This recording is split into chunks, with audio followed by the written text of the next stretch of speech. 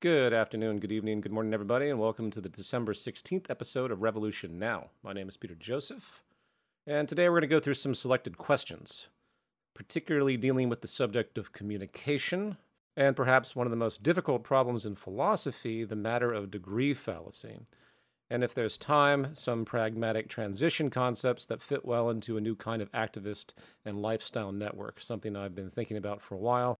And as I've said before, I hope to give a talk on in late January with similar activist and community ideas. So let's just jump into it, shall we?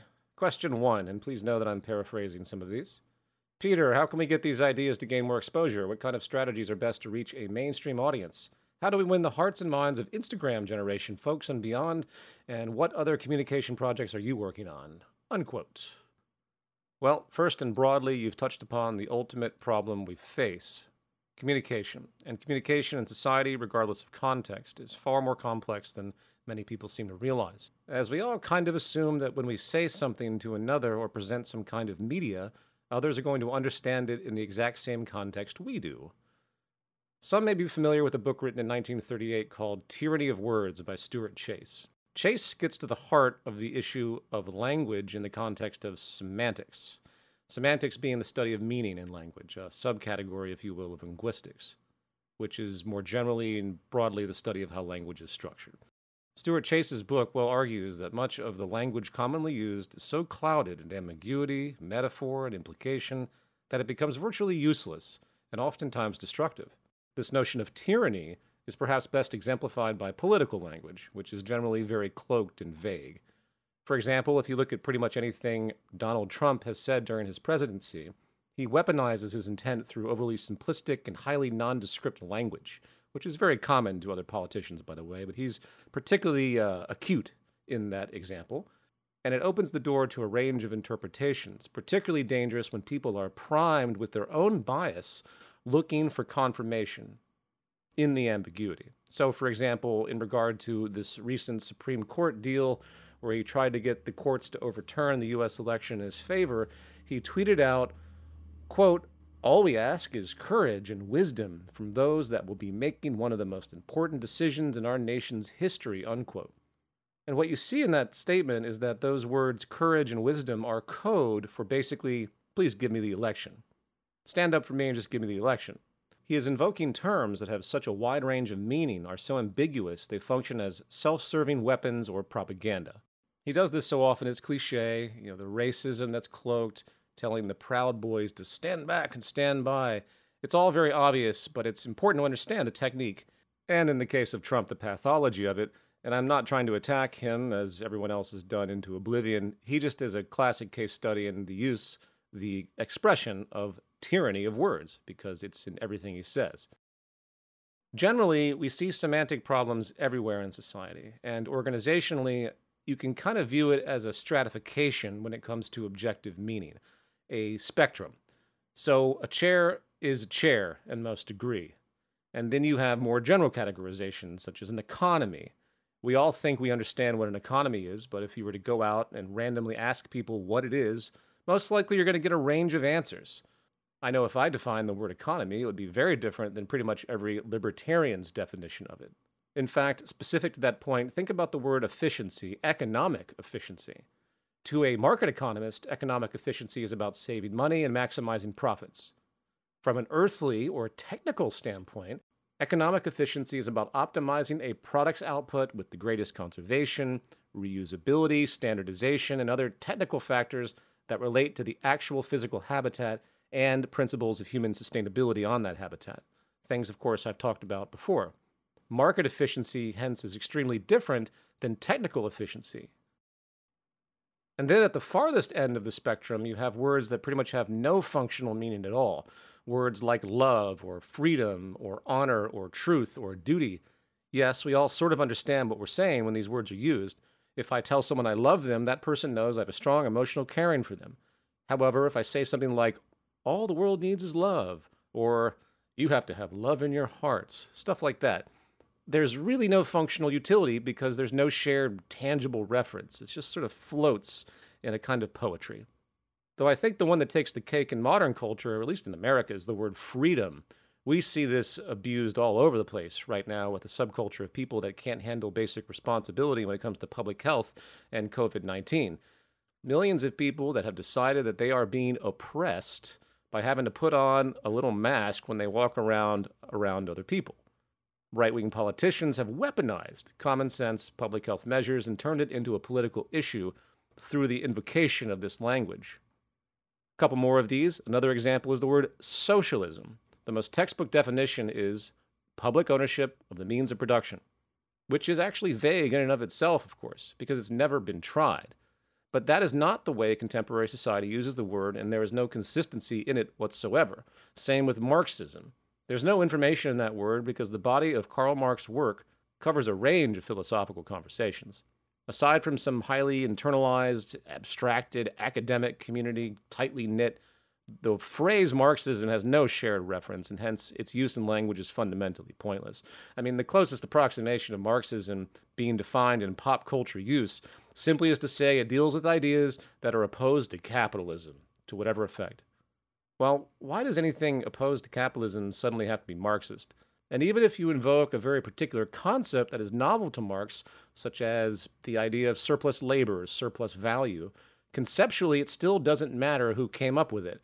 Why can't we evaluate concepts on their own merit as opposed to attributing them to some figure or group, polluting the conversation? And as a final example of all this, we now have the ubiquitous phrase conspiracy theory. This one is particularly strange because it sits in an awkward middle ground.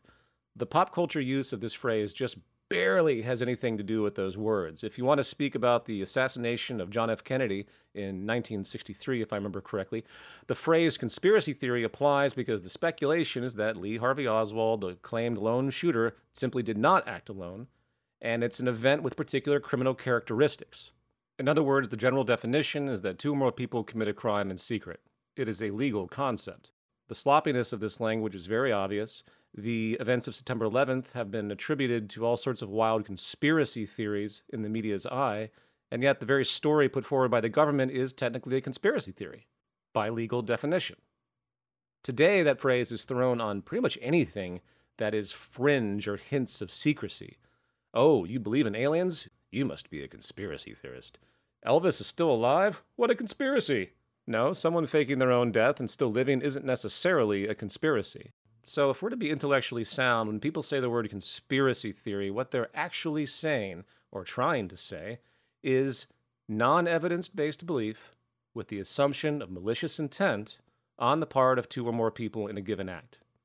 I'll say that again. Non-evidence-based belief with the assumption of malicious intent on the part of two or more people in a given act. Criminal act, ultimately. And as an aside, it really makes me laugh when I look at all these articles being written about so-called conspiracy theories and conspiracy culture today. It's ubiquitous. You see these headlines like, "Why People Believe in Conspiracy Theories." And then the articles proceed to overgeneralize a huge range of ideas in vast vagueness, lumping in all sorts of esoteric subjects and concepts and events into one assumed distorted psychological drive, which is ultimately, in almost every case I've read, a logical fallacy of overgeneralization. So all of that said, this is why I always encourage people to drop broad categorical distinctions, because they don't have proper utility in communication. As easy as it is to use words like left, right, liberal, conservative, anarchist, socialist, or whatever, these overarching concepts ultimately do a disservice to intellectual communication and development because of the generalized nature and hence subjectivity. As a general rule, the higher up the categorical semantic hierarchy, the more ideas become collapsed into a single word, the more dangerous things become. And it's not just dangerous because communication becomes poor. It's dangerous because the very schema of people's minds become molded into these completely arbitrary frameworks, and in turn, they can act upon those frameworks, which on a certain level actually creates a kind of brainwashing. It sets up a limit of debate, which is establishment preserving. So if a criminal event happens in society and the government or media pitch one story or narrative, and analysts in the public pitch another story, and the government or media turn around and call that a conspiracy theory, you're going to have a whole subculture now of people that have a knee-jerk reaction to not believe anything that has that label. And while I certainly agree with the rise of QAnon and all of this lunacy that there is definitely something to be addressed in this non-evidence-based paranoid culture out there, it's also dangerous to have a situation where the general public has been so conditioned to disregard anything labeled as a conspiracy theory that they won't even consider the idea in question. They just dismiss it. In fact, most people are terrified of being labeled a conspiracy theorist, and they run for the hills because they know their reputation will be in question. When you think about it, it's a very, very powerful way of keeping people in check. The tyranny of words, creating taboo categories that if you're to entertain anything within that category, you will be reduced to an irrational person speaking irrational things and more or less dismissed, if not attacked. Powerful tyranny in that phrase. Now, coming back to Stuart Chase, he expands this conception uniquely to the idea of physical symbols as well, such as money. What is money? Does money have a shared defining referent? What defines the value of money? Chase states as follows, open quote, "Money is not edible, it is not wearable, it is a symbol without industrial utility. A large part of all dollar transactions are accomplished by a transfer of numbers from one ledger sheet to another. A small part are accomplished by handing out pieces of paper and metal. Perhaps the most important thing about money is the human willingness to accept it. On the 10th of the month, I take out my checkbook and I mail around some scraps of paper with my name on it, covering furnace oil, tennis balls, seeds, electric current, and the tradesmen profess themselves satisfied. It's all very strange, but there you are. We agree to take money even if we cannot agree as to what the word means. The value behind the symbol is indoctrinal. A piece of paper money is like a word. It has no value in itself.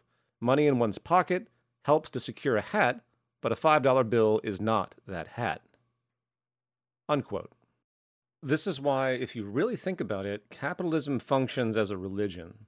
The only reason money has value is because we pretend it does, creating extremely loose references to material resources of the planet and the fruits of labor. And like much language, we use the symbol of money all the time without question, and yet the conception of it has no objective referent. It's a complete abstraction, only relevant to itself in circular logic. Now, moving on, semantics aside, expanding on this subject of communication, once again, we humans are also faced with cognitive biases. A cognitive bias occurs when one's psychology interferes with how information is analyzed. One notable cognitive bias today, due to the nature of social media, is bias confirmation. The central problem with the algorithmic structure of social media is that it creates pockets, bubbles. People get constantly confirmed in their views by others over and over and over again, reinforcing their belief systems. As some may know, there's a new social media outlet that opened called Parler, which claims to be for free speech and no moderation, and as expected, to a strong degree, it's populated with the creme de la creme of irrational thinking folks, constantly reinforcing their own delusions, racism, QAnon, and so on. And nothing confirms bias more than an environment that promotes groupthink, which is another cognitive bias that is perhaps even more problematic. Groupthink isn't just a cultural problem, it's a biological one, as I've talked about before. Our limbic system responds when social exclusion occurs, and how an individual perceives social exclusion is unique to them and their identity. The vast majority of irrational, non-evidence-based belief out there, from traditional religion to the Flat Earth Society to QAnon to the entire Trump cult, is largely predicated on confirmation bias through groupthink environments. It's not difficult to see. People then become immune to new information when they are involved in these two cognitive bias processes. And the final element I want to talk about in this micro dissection of language, linguistics, and perception has to do with logical fallacies. Logical fallacies are errors in the processing of information logically in a chain of reason, reaching erroneous conclusions. So since I've reinforced Trump a few times already, I'll keep this theme because his expressions and resulting effects embrace all of this. Case study.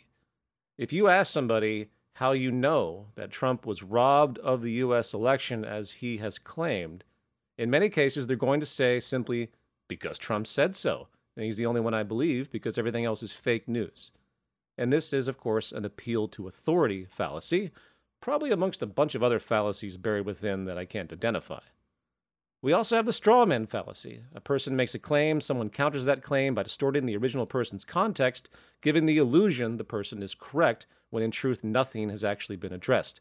I don't know how many times I've been in conversation talking about these ideas, sustainability principles, and the logic of human industrial organization as suggested through this train of thought.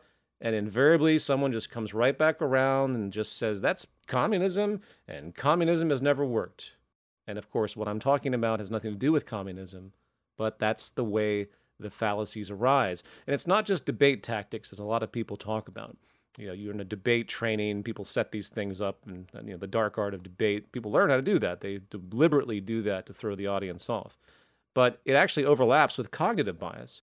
If someone is so uneducated and the references they have are so narrow in respect to how they interpret the world, when someone hears the phrase, say, collaborative economy, the only word that they can think of is communism. That is the range of their understanding on the subject matter, sadly enough.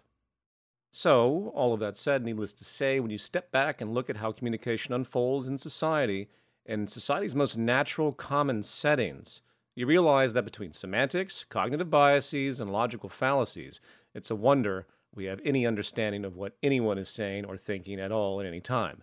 And in truth, we don't. It's more of an illusion that we understand each other at this point because of how poor our use of language actually is.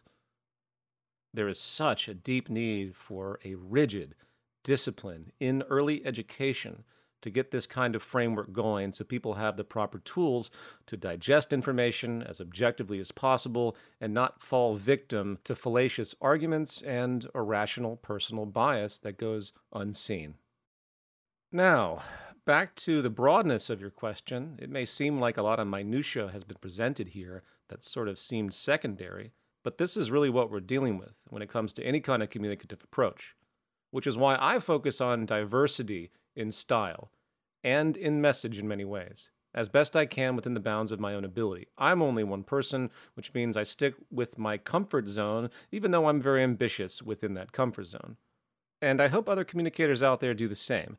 I have done the gamut of writing technical books, having formal lectures, on my own multiple podcasts over the years, debates, interviews, other people's podcasts. I've made feature films, both narrative and documentary, a online web TV series type show that was satirical, comedy. I've done live stage performances with music and multimedia and pure abstraction with instruments. I've run the gamut as far as I know, but that doesn't mean I'm going to be the most successful in this form of communication. And when it comes to youth culture, speaking to your question, Instagram, social media, TikTok, maybe somebody can go out there and try to make a TikTok account that talks about structural change and get the youth aboard. I don't think I'm the kind of person that can do that. I frankly hate social media across the board, but that's irrelevant to this conversation.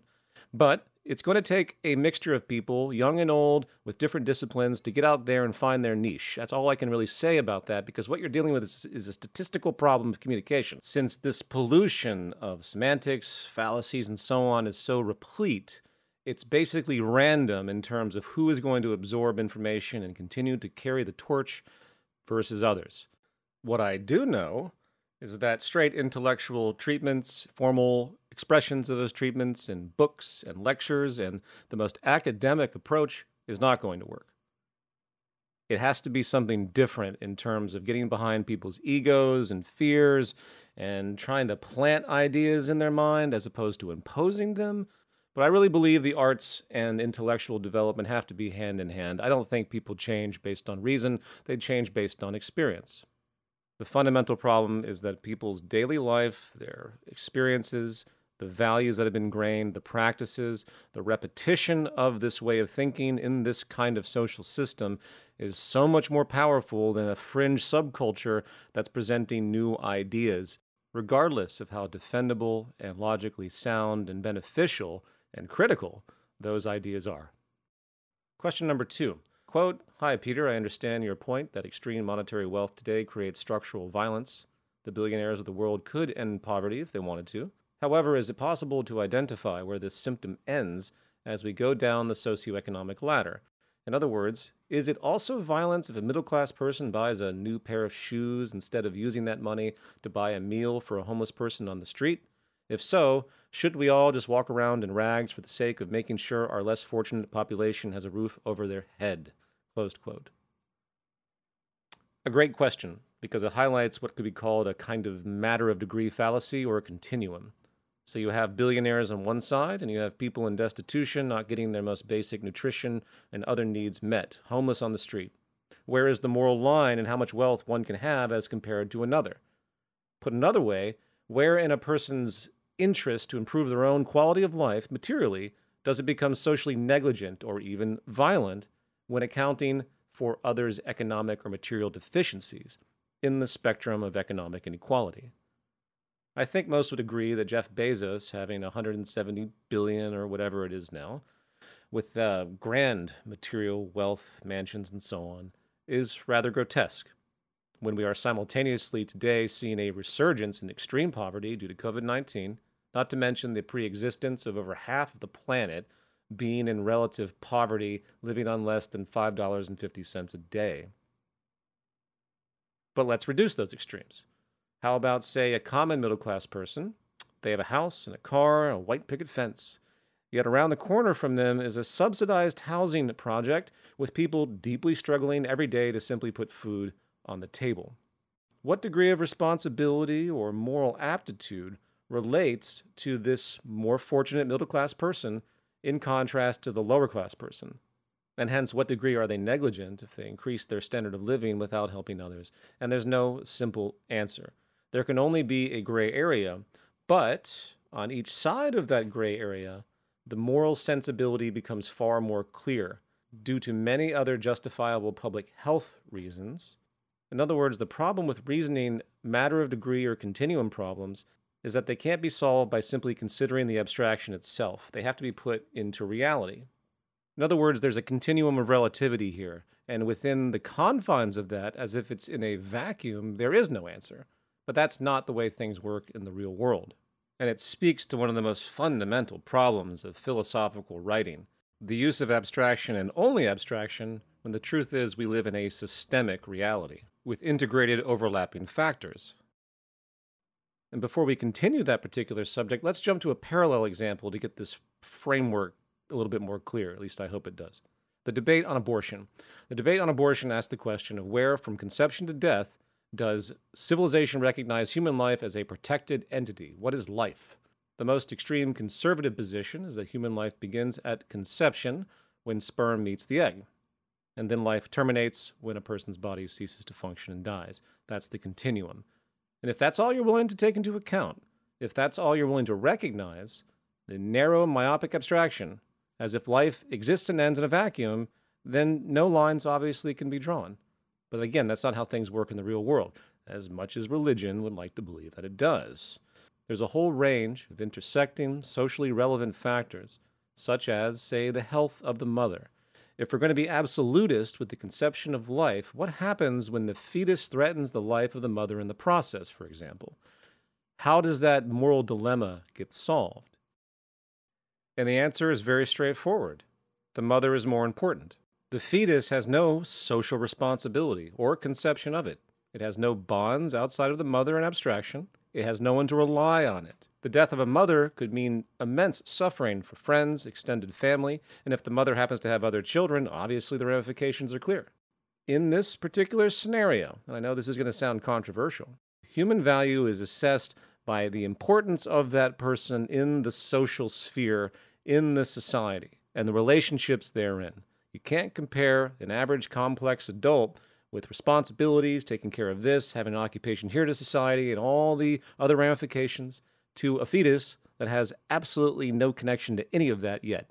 I would even go so far, just to make this point in extreme, I would define a human being as a social relationship as opposed to a biological one.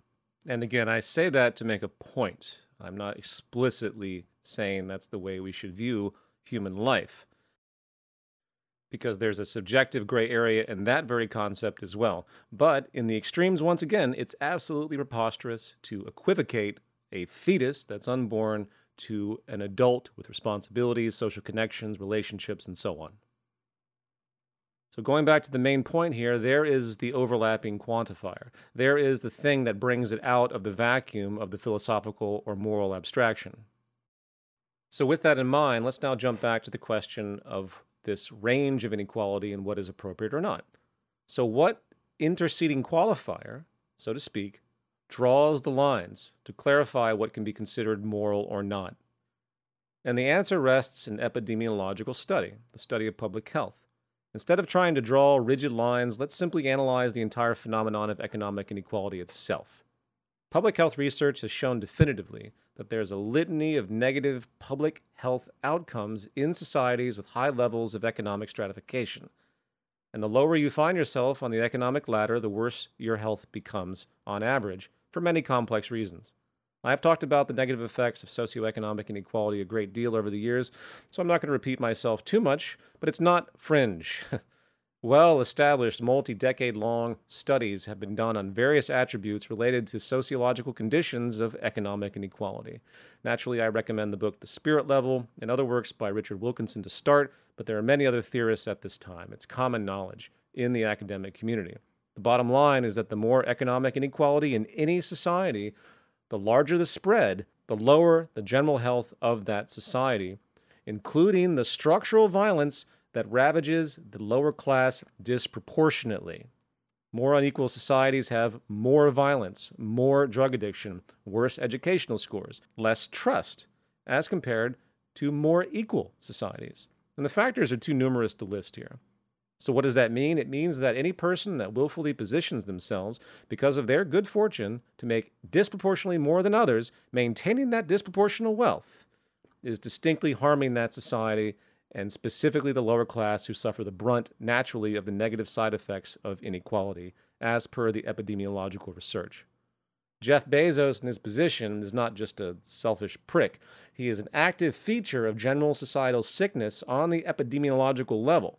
The decision the rich make to maintain this economic elevation is a truly toxic phenomenon and a danger to society. It's destabilizing. It is toxic. Which means that any interest we have across all walks of life, across all gray areas, to reduce economic inequality by all actors is always going to be the morally appropriate thing to do if you have any consideration for the well-being of others. The public health ramifications are crystal clear. So it becomes a general gesture, a moral gesture for the sake of the health of others, to pursue equality in whatever way we can. And I know what the Ayn Rand libertarians would say to such a comment. Well, everyone's going to live in a carbon copy house and have a number. Everyone has the exact same thing and some kind of, propaganda reel of Soviet communism or whatever. And it's not the way you frame this. It's not the way it's going to be. Everyone has different needs and wants. There's no one shoe fits all in the complexity of civilization. But those variants do not justify the cost of inequality we see today. And as a general attitude, people need to feel the moral obligation to be generally materially equal, as you're going to improve your society and your own health by extension. Which is why in my new film, Into Reflections, I refer to socioeconomic stratification as an allergy to human society. We are allergic to it. It simply makes us sick. It's the general ethic to see more economic and hence socioeconomic inequality in society, because that is what is going to help civilization move forward in a positive way. Everything else is creating sickness. And that does it for me today. I apologize for only getting to 2 questions, but I'll be back next week for more. Thanks a lot, everybody.